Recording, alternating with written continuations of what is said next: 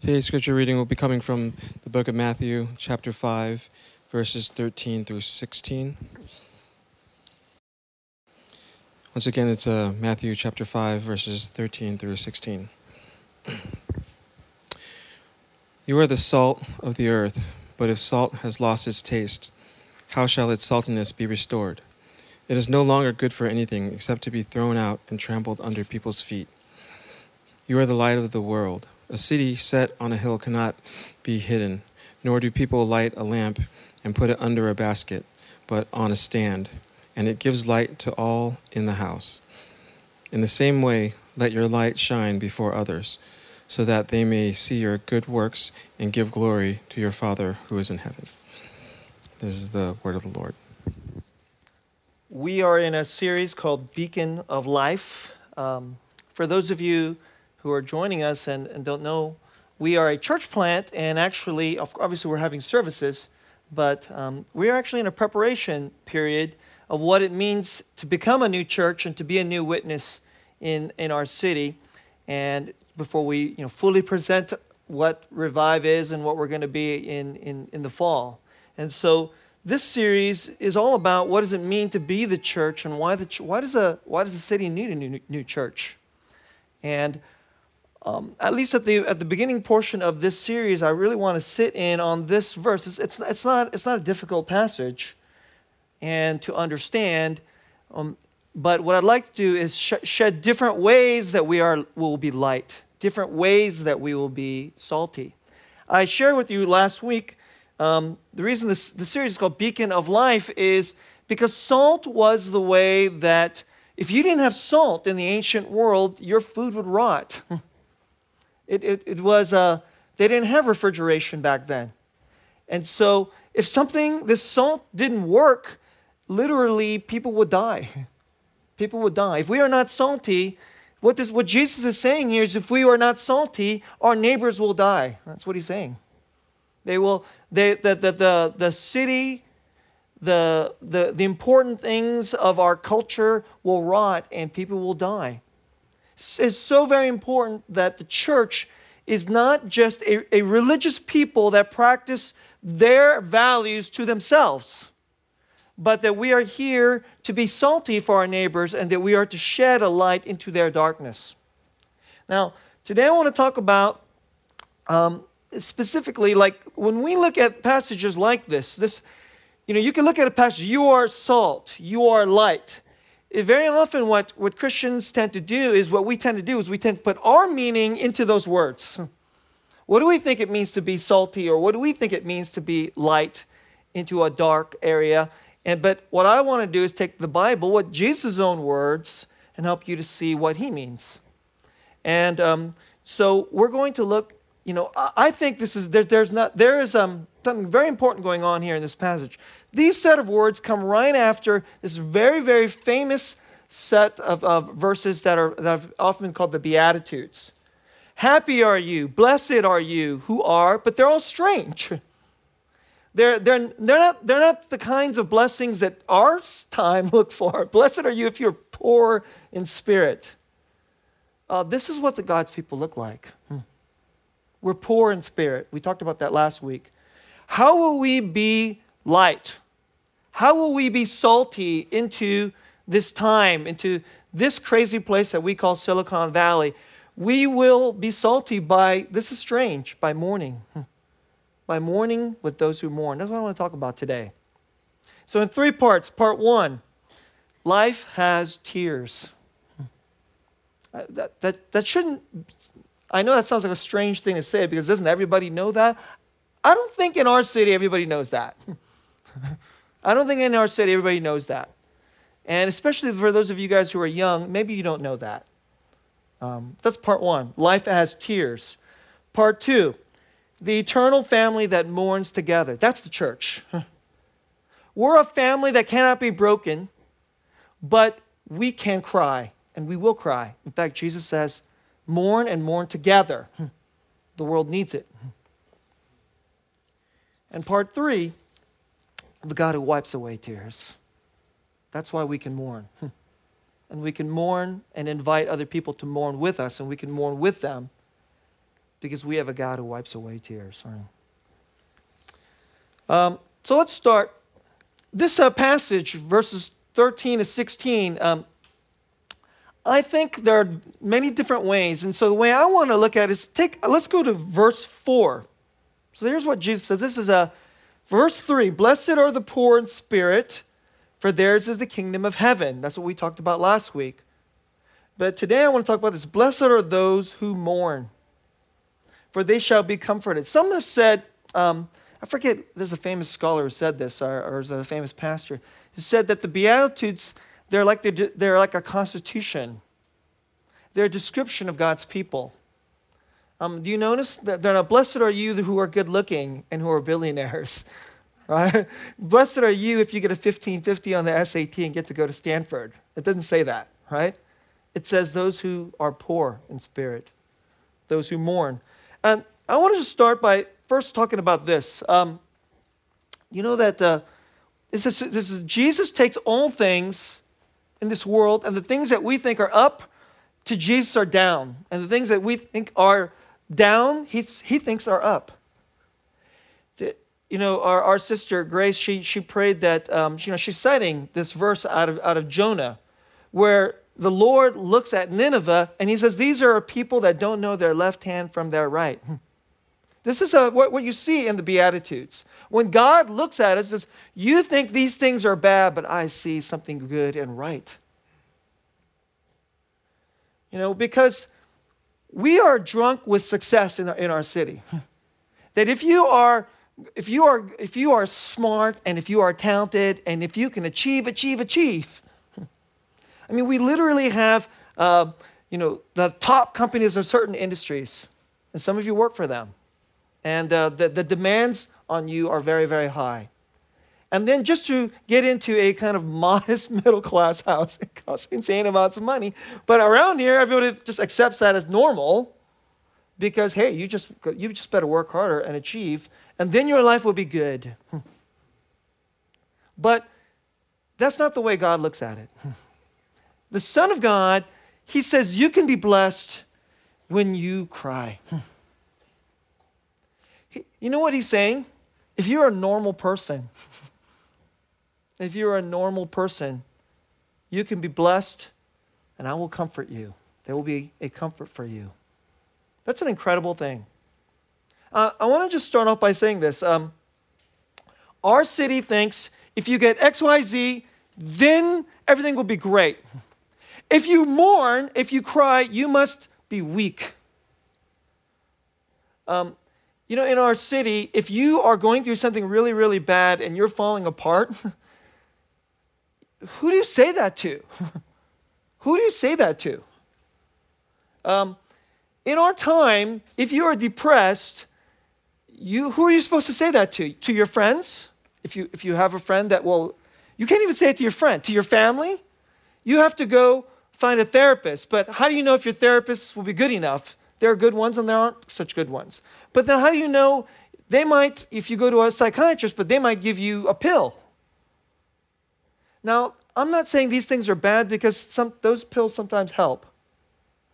But, we're not even sure who we can say this to. I'm mourning. I'm hurting. But I want to just say this to you first of all. This is going to happen to you. Maybe you're mourning now. In a room this size, some percentage of you are mourning. But when you get up in the morning and then when you go out, you pretend you're not. Isn't that what we do? We all pretend we're not. Who puts on their Facebook posts? Today, I feel really, really crappy. And when I woke up in the morning, I didn't want to get out of bed. It was really hard to just get out of bed because life has kicked me, and when I get up, I don't actually get up. Who posts that? Who posts that? We post you get the perfect vacation shot. You go find, the food that you just ate yesterday, which was the coolest food, and then you say, I'm eating this. This is what we post. So then when we all look at everybody else's post, everybody is happy, right? No, they're not. We're faking. But life is filled with tears. Sometimes short, sometimes long. And sometimes the mourning is so long, we don't even have any more tears. Normally, the tears are something really tough really happens. Let me just name some. Marriage is failing. Maybe yours. Maybe your parents. Maybe your siblings.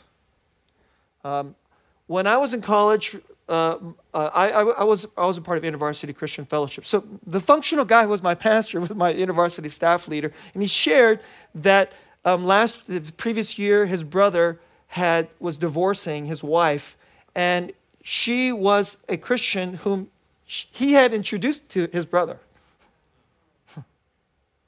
So he was furious at his brother. So he would wake up and he was crying and unbelievably hurting for his brother and for his sister in the Lord, who was his friend, who had introduced to his wife, and furious at his brother. All of that. That's a pretty powerful piece of mourning. How about just failures in our community? We hear regularly the news of a policeman shot somebody. But we're not sure. Was that just? Was that unjust? I mean, regardless, it's terrible. We hear other things. You could be mourning because maybe your coworker or your friend betrayed you, stabbed you pretty good. But they didn't stab you with a knife. They stab you with words. They stab you with lies, which, by the way, is worse, I think. Because at least the knife wound will heal, but those stabs with those words, it might not heal. At least not tomorrow, or next year, or 5 years. I'm a father. If one of my children is hurting, I'm hurting. So, who was it that said this? It was a famous writer that said that you can only be as happy as your least happy child after you become a parent. I was like, wow, that's terrible. I was like, and yet so true. So what if one of your children is afflicted with a disease? What if one of your children gets into an addiction? Then you're mourning. And then maybe the one that, somewhere along the line, some of you guys are young, so maybe you haven't tasted this. Hopefully you haven't tasted this. But just live a little while. And this is just part of the normal mourning of life. So when somebody you love you'll lose them because they'll die. It's strange. Maybe I'm just morbid. I actually think about this a lot. I'm not afraid to die. I myself am not afraid to die. Of course, I don't want to die in some horrific way. But the dying itself, I'm not afraid to die. But I am really afraid that my wife will die. I'm really afraid of that one. That's just like right up there at the top of the fears of my life. If one of my children dies, I would feel like life is over. Life is over. So these are all, and who isn't going to be touched by one of these things in this room? 98% of you are going to be touched by one of these things. Like next week, next month, 6 months, or next year. Life has tears. And isn't it so great that Jesus says, blessed are those who mourn. That's a Savior. In our city, who says that? Nobody says that. And if you are in a city where nobody says that, nobody thinks that, nobody looks at life like that, man, they need a church. They need a church. They need a church that will read these words and believe these words and live in these words. Absolutely. If we stink at all the other words, but we do this one, that's a good church. That's what I think. No church is good at everything. Most churches are bad at XYZ, where you get like a C minus and these things. But like we're like good at like just maybe one or two things. But if your church can mourn, and remember, there's always mourners. We show up, we're not too different. We show up with a happy face too. But somebody at church is crying. Somebody's hurting. And I've already said this. I want Revive to be the place where any given Sunday, everybody else looks like they're happy, but you can fall apart. You can be sitting right there and just start bawling and fall apart. And I will be really happy if everybody else goes, that's perfectly fine and normal. Because blessed are you who mourn. Jesus said it. Life has tears. I want to give you one little quick Bible lesson. Let me give you a little, I got to punch in these little things every now and then when it's relevant. So this is how the Bible works. All the words that are in here, they're alive. Okay? We say words and then they die and then sometimes they're just dumb. All these words are true and they're alive. Okay? They're from God. They're infallible and they're inspired. So you get one verse here, it doesn't look like it's much, and then you get another verse there, and then one verse sheds light on these other words, and then these words shed light on these other words. Do you realize verse 4, blessed are those who mourn, tells you how verse 13 and 16, how to be salt and light. How are you supposed to be salt and light? Well, we can go back to verse 3. Oh, 4. Well, whoa. There's more. Mourning. That's a strange way to be light. That's a strange way to be salty in our city. This is how the Bible works. Right? Please don't ever disrespect this. And you can memorize a lot of verses. It's good to memorize a lot of verses. Then you have more of God's powerful words shedding light into your mind. And then this is how you can be light and salty. Right? Let's go to part 2. The eternal family that mourns together. So,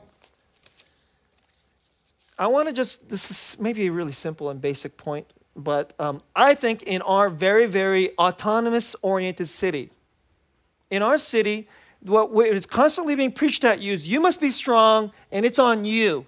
You put up the front and be strong, and just stiff upper lip. You can get through it. You can deal with it. But maybe what God wants us is to mourn and mourn together. I think that's the church. We have faith in Jesus, the one who said this word. And then we have faith in his redemptive work for us. And because of that, we can mourn together. So let me just show you a couple verses here. So this is Romans chapter 12. This is great. Great little grab bag, but I'll just... verse 12, rejoice... verse 15. Romans chapter 12, verse 15. We got it up here? No? Yes? I guess we're just having... Oh, there we go. Rejoice with those who rejoice. How about this? Weep with those who weep.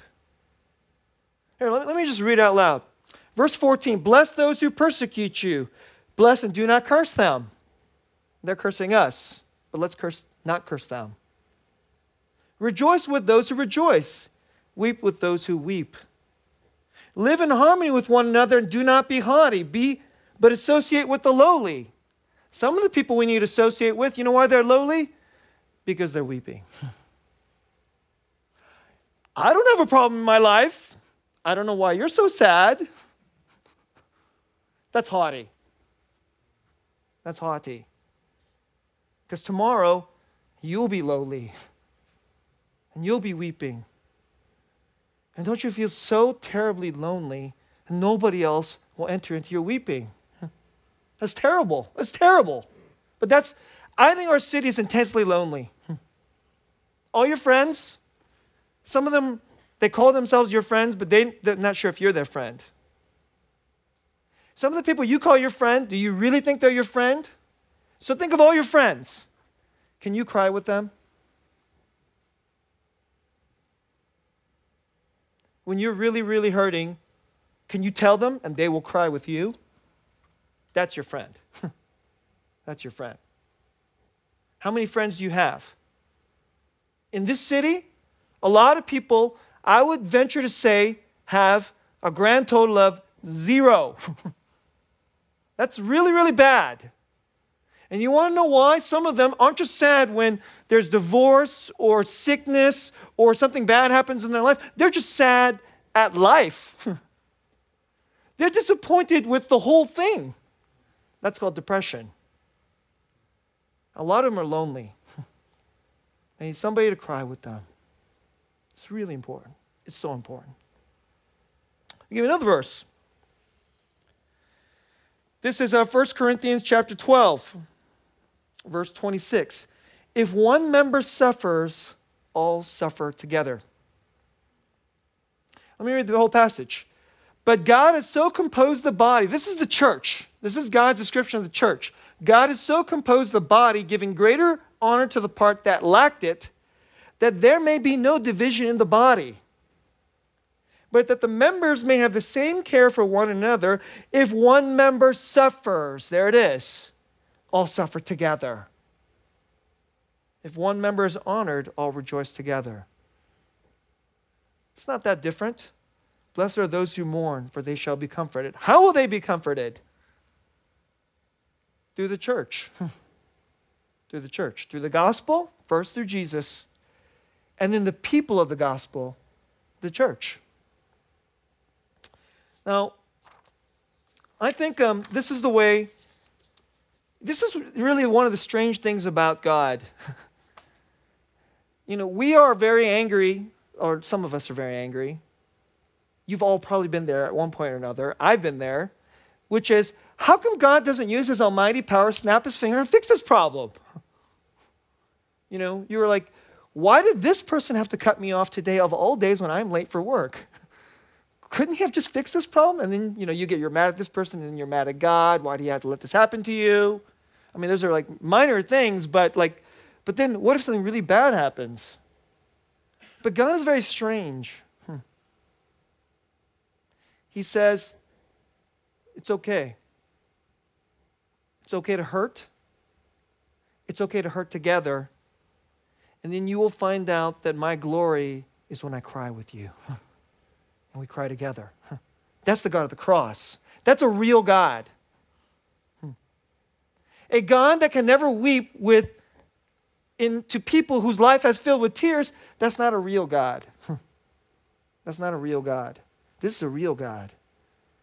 And his glory is in the tears. Isn't that incredible? Now, what I want to do in this before I go to the third portion of my message, is I want to just give a couple of little application points. Revive, we're going to be a church. What kind of a church shall we be? It sounds strange. I want us to have a really good band. I want us to have a great website. I want us to have a good logo. I want us to have excellence in the way we do service. Yes. Okay? But if we don't mourn, then we stink.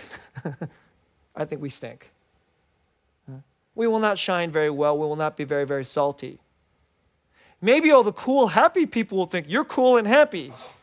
It's like being a clique for the coolest people in the high school. Do you want to be a clique for the coolest people in the high school? Jesus wants to be friends with the lowliest, hurting people too, which is the normal people. So there's a few things I want to say, how we can be in this way. So number one, this may sound very strange, but simply, first believe in the risen Christ. In other words, believe in the gospel. The gospel, let me say the gospel a little differently. The gospel proclaims good news to those who cry because they failed their life. They sinned a lot of sins. And the curse of sin has gotten them. And they're going to die. Hence they cry. But there's a God who will enter into their crying and then turn their tears to joy eternally. That's the gospel. First, we must believe in the gospel and its power. We don't have to believe how greatly powerful we are, but we must believe in the power of the one who quenches the tears, Jesus. Number one, believe in the power and that he is here. He's with us. And whenever you walk in, can you just think about this? I know we tend to walk in a little kind of oblivious. We tend to be self-centered. I'm in a good mood, so I want to be around someone who's in a good mood. I'm not in a good mood, so don't bother me, right? When we walk into church or when we just hang out with one another. But maybe when you're at work, you walk into your office, and why don't you just remember somebody in my team is mourning today. Somebody in my team is mourning today. And I have Jesus. The God who could walk into their mourning. So they can be touched by Jesus because I'm here with Jesus. And we will be salting the city. So number 1, believe in the gospel. Number 2, be a good listener. Listening is so important. So I asked them a question, how are you doing? Actually want to know. And then when they give you the answer, first of all, they won't believe that you actually want to know. But if you actually practice listening, and don't just listen like here, blah, blah, blah, what they're saying. Like, try to pay attention to what's on their face. Does their face look like it's in pain? Does their face look like they are afraid? Listen. So this is what's so important about listening. So some people say, it's just talking, right? They're talking. What's so important about that? Oh my goodness. It's so important. Because out of the overflow of the heart, the mouth speaks. What comes out of their mouth is in their heart. And if pain and mourning and tears are in their heart, it will begin to be manifested out of their mouth. So when you are hurting, so maybe some of you guys, maybe you don't know this. Okay, when you're hurting, this is what you should do. You should tell somebody you're hurting. It's better than getting drunk. It's better than like 2 hours of mindless entertainment. Because this is the really weird thing that will happen. Go to somebody who will actually listen to you. And then when you let your hurt, your mourning come out, they will hear it and then they bear it. This is strange. They bear it. They will bear some of your sadness, and then some of your sadness becomes less. This is the way God made it. So I know our city is all about can do this, achieve this, do this. Listen, that's I would say, you know what, if you can achieve, listening. It's so important.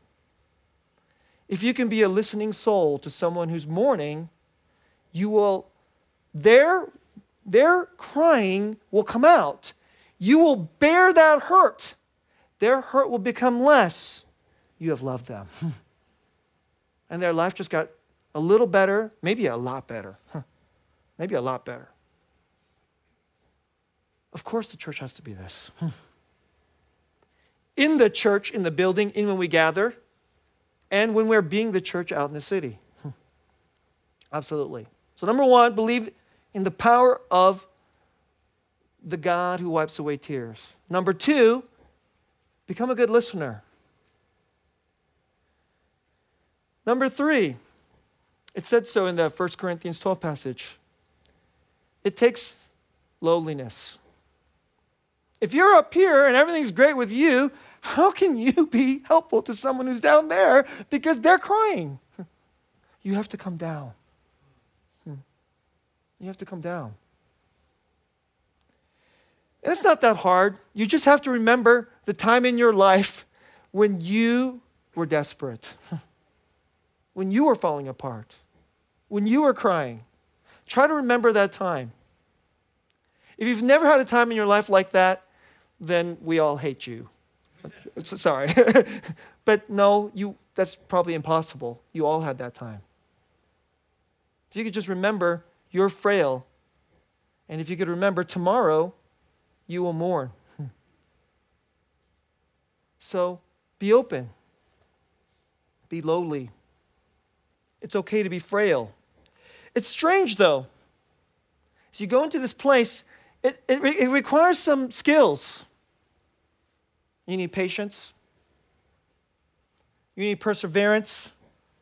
You may even need some toughness. Because sometimes when they mourn, people get angry.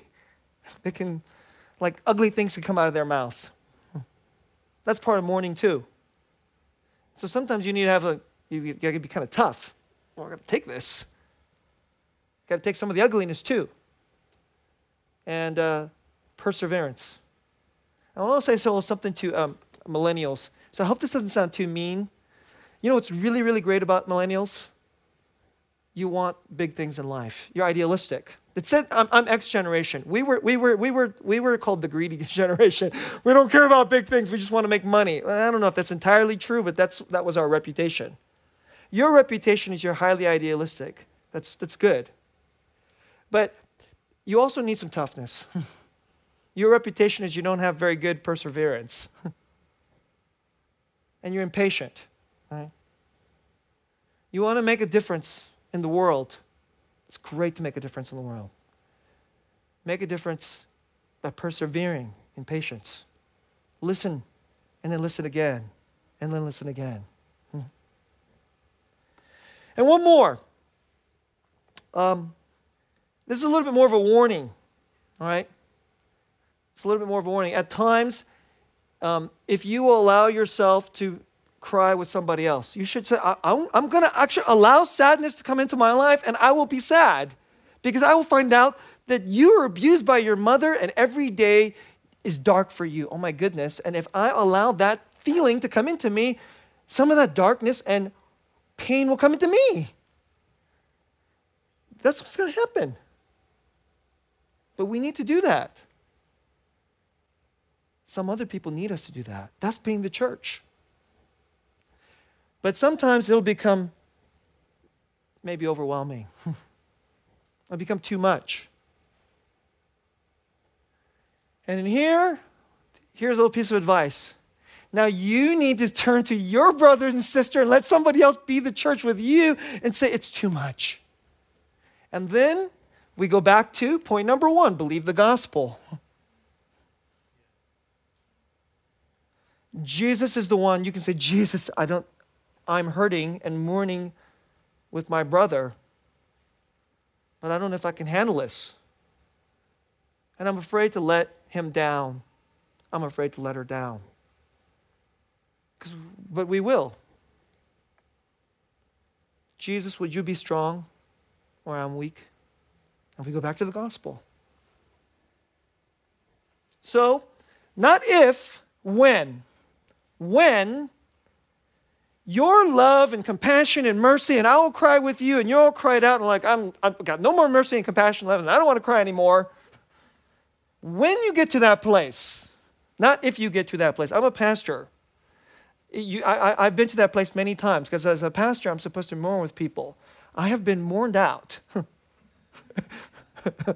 I've been mourned out. I'm like, okay, this is a tough problem. We need to outsource this to a therapist. It's like, do we have good therapists in the city? I need to find all their names. And then, well, I'll raise money because I'm mourned out. Well, I don't feel entirely guilty about that, but you know what? Because they need Jesus more than they need me. But then I need Jesus to go back into that well of mourning with them. It's okay to get to the end of your rope because you won't have much. When you start to mourn with people, you'll find that your love is pretty small, even when you're a pastor. All right? So some of you are like, oh, pastor, he really loves us a lot. Surprise, I love you kind of little. I'm trying to love you slightly more than the average person. But then, mostly, Jesus shows up because I know how to do number 4. I know how to do number 1, believe in the gospel, and then I forget the gospel, and then I'm all like mourned out. Oh yeah, I got to believe in the gospel again. So then sometimes you think I'm loving you, but I'm probably not loving you. I'm just trying to love you, but Jesus is loving you. Church, this is how we do it. We believe in the gospel, then we use the gospel, and then Jesus shows up, and then he wipes away tears. Let's talk about the God who wipes away tears. I want to give you another verse. See, this is all over the Bible. Revelation 21. This is my favorite places in the Bible. It's one of my favorite verses in the Bible. So here's what it says, verse 3. I heard a loud voice from the throne saying, behold, the dwelling place of God is with man. Won't that be great when that's true? Right now, it feels like God is not that close to us. He's not dwelling with us. But there will be a time when he utterly dwells everybody. He will dwell with them, and they will be his people, and God himself will be with them as their God. That's marriage language. That's covenant language. That's unity. But here it is. Here it is. Verse 4. He will wipe away every tear from their eyes, and death shall be no more, neither shall there be mourning. There it is. Neither shall be mourning, nor crying, nor pain anymore, for the former things have passed away. This is why we can mourn, because one day it will end. This is our God. And we need to have this God in us, with us, and proclaiming him all the time.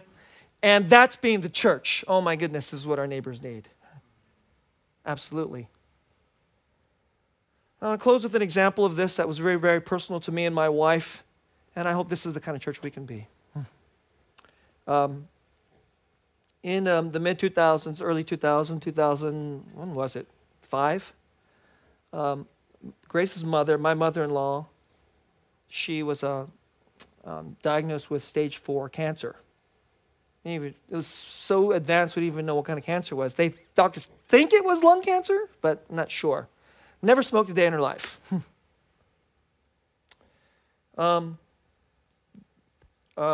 My brother-in-law's brother-in-law, so I guess he's my brother-in-law, he's an oncologist, and he pushed him really hard and said, how long do I got with mom?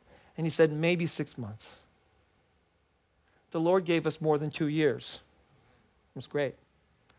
But those last few months, when mom went into hospice, that was really hard. And we had a card at church. So we attended a church called New Life Presbyterian Church of Glenside. This is in Greater Philadelphia. It was when I was working on a PhD. Mostly I was being a nerd every day. But then we had this terrible affliction in our hearts. And we had shared, there was a prayer card. Grace's mom has cancer. And people in the church prayed for us regularly. And it was a tough time for the church. At this period, 2 of the elders, so you guys saw a bunch of great men up here who were the elders. They're the pillars of the church. I mean, there are men who came up here at Trinity who, if they weren't here 10 years ago or 20 years ago, Trinity would have been in big trouble. Well, 2 of those guys at New Life Presbyterian Church, they were dying of cancer. So in this period, when our mom had cancer, 2 of these guys were dying. They were pillars in the church. One of them was a professor at Westminster Seminary. Al Gross, he died of melanoma. It was terrible for the church. That was unbelievable mourning. There was also unbelievable glory. Crazy. It was crazy. There was another elder. His name was Roger Clark. And we had a special connection to Roger. His daughter, Daisy, was in our small group, right? And there was one night when I was studying really hard, and Roger and his wife, Karen, bumped into me at Panera and gave me a hug and said, we are so grateful that our daughter is in your small group. And I was sitting there going I don't know why. I'm not that good a small group leader. But we try to love your daughter. And at this point, Roger was dying. I'm not sure. I can't remember which. I want to say it was Hodgkin's lymphoma. Roger was a school teacher. He's an unassuming man. This is what Roger and Karen were like. They had a beautiful marriage. They were a blended family. This was both their second marriage. I think Roger was a widower. He had lost his first wife. So he had this mourning that I'm so deathly afraid of. He experienced that pain. And I think his wife, she was Caucasian, but she had married an Asian man. I think he was Thai, but like that marriage did not work out, and I think he abandoned her. And so she had experienced that pain. And then I don't know if they knew Jesus during their first marriage, but then they got to know Jesus, and then they met each other. And so they had like stepsons and stepdaughters. But when you were around the Clarks, you had no idea who's related to who, who's like biologically related to you, because that was just a beautiful family. That's what they were like. And Roger and Karen, they would do things that like I never heard anybody, at least in the Korean church, I shouldn't say never, but it was really weird. It was really eye-opening to me. They, I think, had a finished basement in their house, and they deliberately redid that portion of their house so that when missionaries came into town, they had a place to stay for free. They had a car that they deliberately kept up so that they could loan that car out to missionaries and to the people who got down on their luck in their church and to their neighbors. This is what they were like. Awesome people. And so when Grace's mother passed away after, like a couple months of just terrible, just watching her suffer, the elders, one of the elders volunteered. I'm pretty sure Roger volunteered. Says, I will go pray with Grace and Susan. And so Roger came to our apartment. And I remember I'm looking at him. He sat at our dining table, and I'm thinking, you're dying of cancer. You're dying of cancer. But you are here to listen to our mourning, to listen to our good words where we honor our mom. And then you are here to give us Jesus, to be Jesus for us. Let me tell you, he was at our house for about maybe an hour. That 1 hour was so important. That 1 hour was huge. And when Roger, I heard the news that I so wanted to go to his funeral. He passed away a few months after we moved out to Silicon Valley. I wept that day hearing the news that Roger went home to Jesus. May Revived Church be filled with Roger Clarks. Because Roger had the Jesus who wipes away tears in his heart. And though death was knocking on his door, he could cry with those who cried. And life, it's like life was beating death. So there are dying, mourning people all around us. Would you be Roger Clark to them and show them Jesus? No more tears. Let's pray.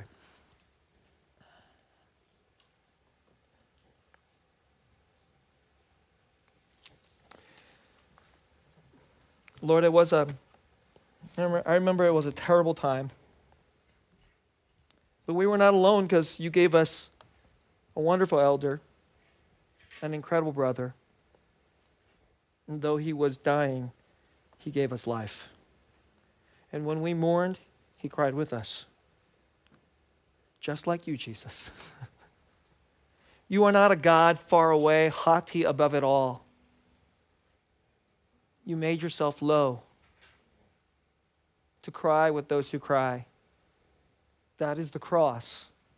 The God who would mourn with those who are mourning, so that you could wipe away our tears and wash away our guilt and fill us with joy eternal, love, and a hope for morning. May Revive Church, may Trinity Church, may all the churches be the one church of Jesus, the God who wipes away tears. And many, many people who are mourning in Sunnyvale and Santa Clara and Mountain View and this arrogant and delusional place called Silicon Valley, meet the God who wipes away tears through the church, being the church. We love you. We honor you in Jesus' name. Amen.